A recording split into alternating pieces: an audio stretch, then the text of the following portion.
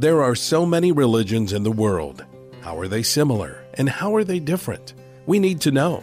The culturally correct view is to blend them all together as equally relevant and legitimate.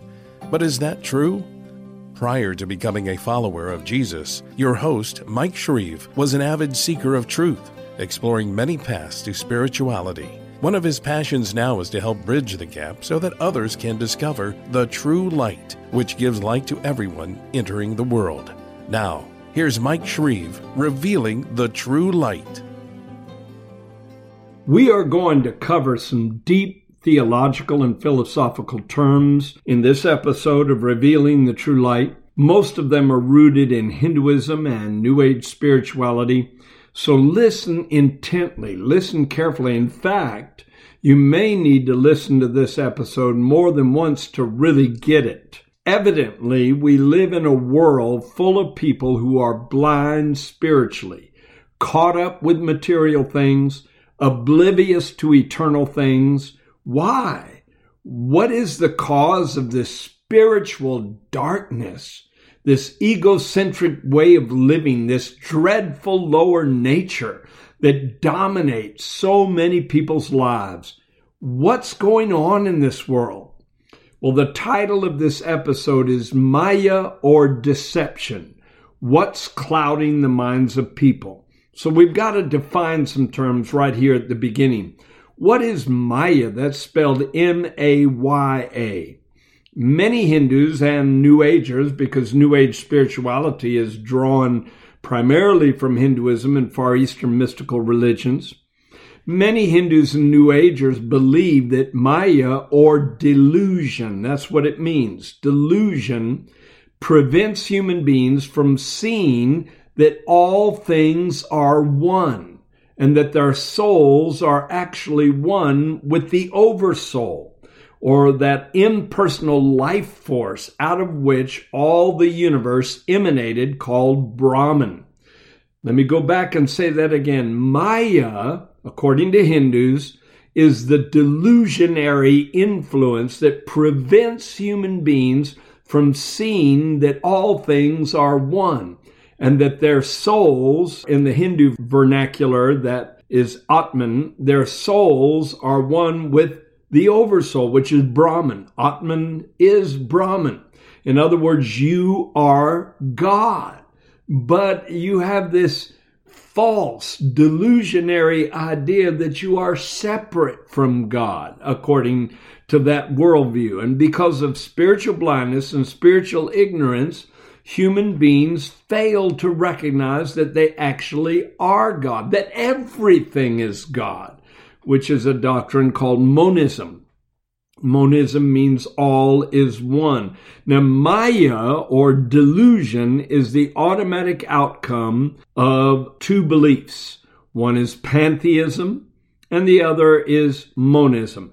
Pantheism is the idea that all is God and God is all. That all the substances, forces, and laws in this universe are the result of an emanation of God. That's different than a creation of God. Now, within the Christian worldview, the creation exists apart from the Creator. But in Hinduism, the majority of Hindus believe that the universe is an emanation of the Godhead. And the Godhead is just an impersonal life force, a level of consciousness. And out of it, everything emanated. And so all physical matter is a delusion. It's not really a tree, it's God. It's not really a bush, it's God. It's not really a dog or a cat, it's God. It's not really evil human beings or good human beings, it's God. The Godhead veiling itself, and I did say itself because in that worldview, the Godhead is referred to as an it. It's the Godhead veiling itself in the appearance of physical matter. But really at its core, the essence is spirit. It's not really matter. Matter is temporary. Matter is something that will pass away. Matter is a false appearance that captivates us in Maya, in this delusion of living for this world, which is temporary, and living for the pleasures of this world, which are all temporary. It's all a delusion. And it's because we fail to embrace the idea of monism, as I mentioned before, the idea that all is one. All the universe is simply an emanation of the life force that brought it into existence. We've got to see past all these illusory images and realize spirit is behind it all. That's why people that embrace this idea think that the world is not real. The universe is not real. Evil is not real. Good is not real. Pain is not real. Pleasure is not real. All of these are just veils deluding your mind into thinking you can live for them or be controlled by them, when in reality, true reality, ultimate reality is a much different thing altogether. These doctrines of Maya and monism and pantheism, and incidentally the word pantheism comes from two words, pantheos. Pan means all and theos means God. All is God. These doctrines of Maya and pantheism and monism altogether result in a concept called Advaita, Advaita, in Hindu teaching. Advaita is the idea that the universe is not real. It's an illusion. It's like a huge supernatural matrix perpetrated by God, but because of Maya, human beings are locked inside of it and they think it's real when it's all just an illusion. And in fact, the Hindus take it even further and call it Lila. And Lila means a kind of divine game of cosmic proportions. It's God, in a sense, pulling the veil over our eyes and preventing us from seeing what is true reality. And it's a divine game. Well, not all Hindus believe that, though the majority do. I might mention that a revered teacher named Madhva, who lived from 1238 to 1317 AD, he taught Dvaita, that's Dvaita, which is dualism, where Advaita is monistic, it believes in the oneness of everything. Dvaita is dualistic, and it insists that the universe is real and that God does exist apart from it. In fact, Madhva, who was Hindu now, remember that, he was a Hindu, he said it is blasphemous to accept that a perfect God changes himself into an imperfect world. Now, that's kind of shocking to some New Agers that a Hindu would actually believe that there was a different way of looking at the universe than the traditional Vedantic viewpoint. Well, before I give the biblical point of view, I think one of the best ways of responding to this idea is to quote Annie Dillard from a book she wrote titled Pilgrim at Tinker Creek. She said these words. She said, "Divinity is not playful. The universe was not made in jest, but in solemn, incomprehensible earnest by a power that is unfathomably secret and holy and fleet." No, it's not a big joke. It's not a game. It's not the Godhead pulling the wool over our eyes and trapping us in this horrible way of looking at things, this deluded way of looking at things. No, we're dealing with something completely different. Now, before I go to the Christian point of view, let me mention that in Buddhism, you've got a slightly different way of looking at things. Buddhism teaches the doctrines of impermanence and emptiness. That's the idea that all things are empty of any lasting essence and nothing is permanent. Well, there's a certain degree of truth in that because many things in this natural world are not permanent. No wonder the writer of Ecclesiastes said, "Vanity of vanities, all is vanity and vexation of spirit." And the original Hebrew word means grasping for the wind. Everything in this world, if you live for the natural world, if you live for the lust of the flesh, the lust of the eye, and the pride of life, you're going to be sorely disappointed because it's all temporal. It's temporary. It's not an illusion. It's real, but it is something that only has a temporary existence. And so that's true to a certain degree. However, Buddhism teaches that nothing has any permanence and everything is empty of any lasting essence. Well, that's not true because you have an eternal soul. And if you link up in a covenant relationship with God, then you will have an eternal and permanent glorified body, and you will be an inhabitant of a new creation, a new heaven, and a new earth that will last forever. And so within Christianity, we do see some things that have the nature of permanence, and they are filled with value and purpose and divine influence. So I think Buddhism at times is one of the most pessimistic ways of looking at life.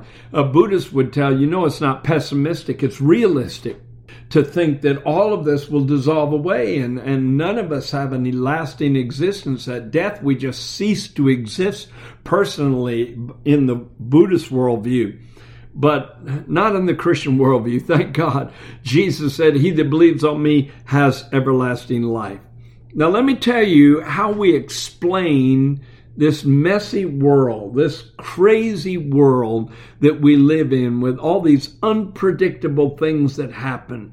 Why is it the way it is? Is it just a delusion? Is it some kind of divinely authored matrix and we're caught in it and we don't know what's real or what's not real?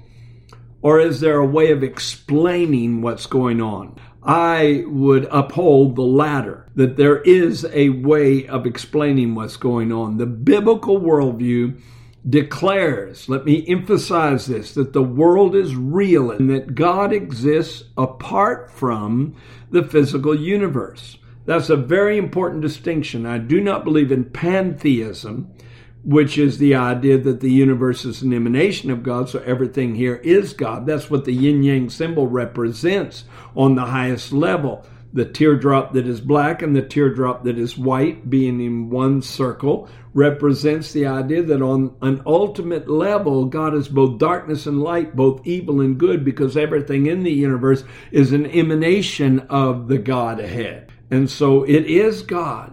The most terrible things in this world are an emanation of God. The most wonderful thing, but it's all an illusion, so it doesn't really matter in that worldview, in that new age kind of approach. But in a biblical worldview, the world is real and God exists apart from the physical universe. Spiritual blindness and the corruption that is in the world is not the effect of delusion. It's not the effect of Maya. It's the result of deception. And there's a difference between delusion and deception, because there are three main influences in this world that cause the deception. It's not God. It's not a cosmic kind of divine game where he's messing with our minds. But the three things that cause deception are, number one, Satan, number two, sin, and number three, self. And I'm going to go back and give you scripture for all of that. First of all, Satan. In Revelation chapter 12, verses 7 through 9, it talks about how in these last days, war will break out in heaven, and Michael and his angels fought with the dragon, and the dragon and his angels fought. The dragon is a representative symbol of Satan. But they did not prevail, nor was place found for them in heaven any longer. So the great dragon was cast out, that serpent of old, called the devil and Satan, who deceives the whole world. He was cast out into the earth, and his angels were cast out with him. Now, I'm not praising the devil by any means, but that is an impressive track record that he has deceived the whole world, that every single person born into this world, to one degree or another, on one level or another, has fallen under satanic deception, either from the devil himself or from one of his demons. And there's an army of fallen angels that work under him that surround the globe. Satan is not with you every day. He's not omnipresent, but he does have demonic powers that infiltrate people's lives globally.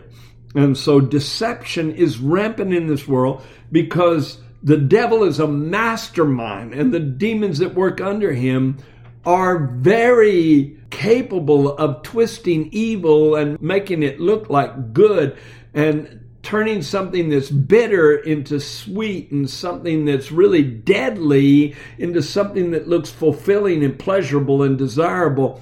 The whole world is full of demonic deception. But that's not the only source, because Hebrews chapter 3 verse 13 says we should exhort one another daily while it is called today, lest any of us should be hardened through the deceitfulness of sin. See, the heart can be hardened against God, hardened against the truth, hardened against surrender and submission to Jesus' lordship, because of deceitfulness, the deceitfulness of sin. Sin looks enticing. It's painted up in pretty packages sometimes. That greedy state of mind looks enticing because you think material things are going to fulfill you. And some of the most depressed people in the world are the wealthiest people in the world. It's not an answer. Sin is deceitful.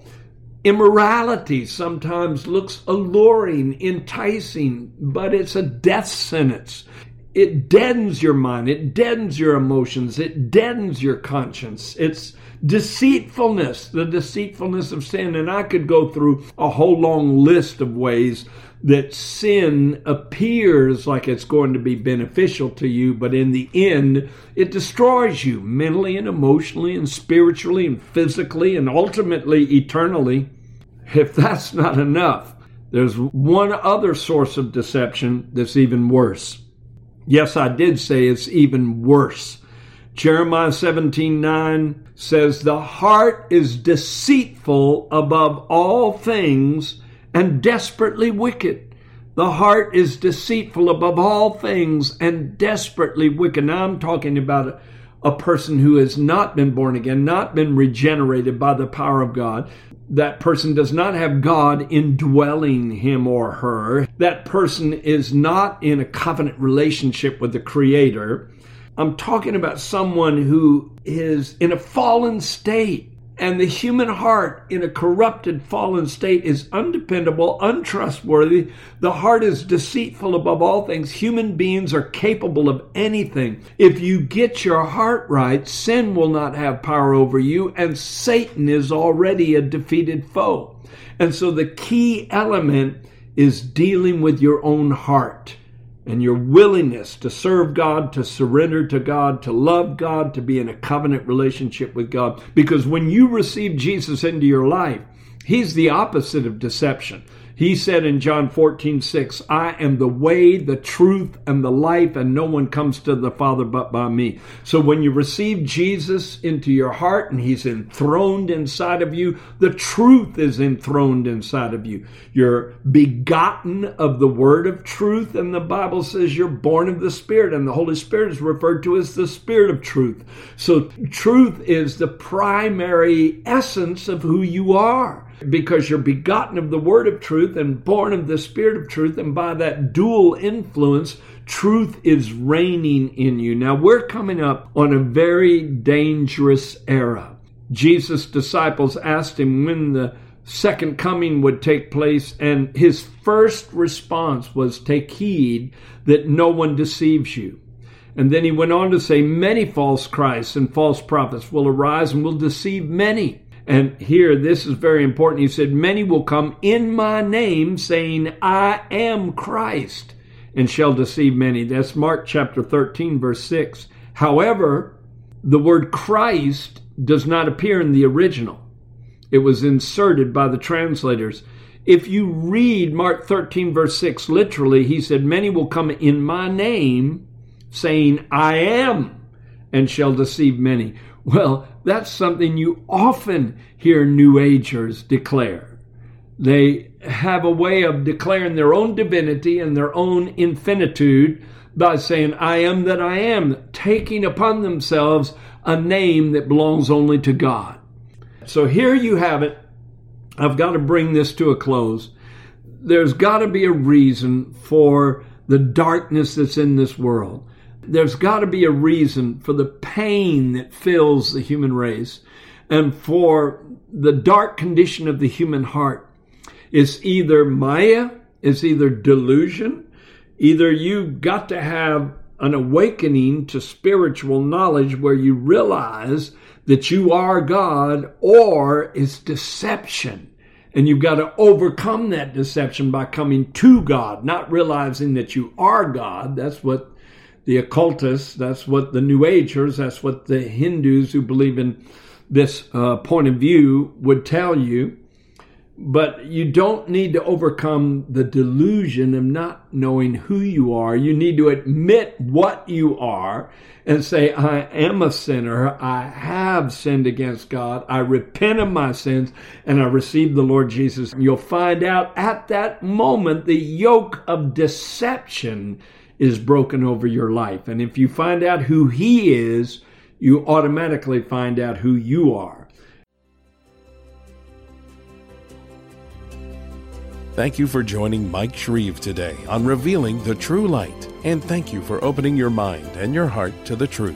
Be sure to subscribe on iTunes, cpnshows.com, or wherever you listen to podcasts so you don't miss new episodes. You can explore the beliefs of many world religions more deeply by ordering Mike Shreve's book titled In Search of the True Light. We also invite you to visit our website, thetruelight.net, and sign up to be part of our global internet family.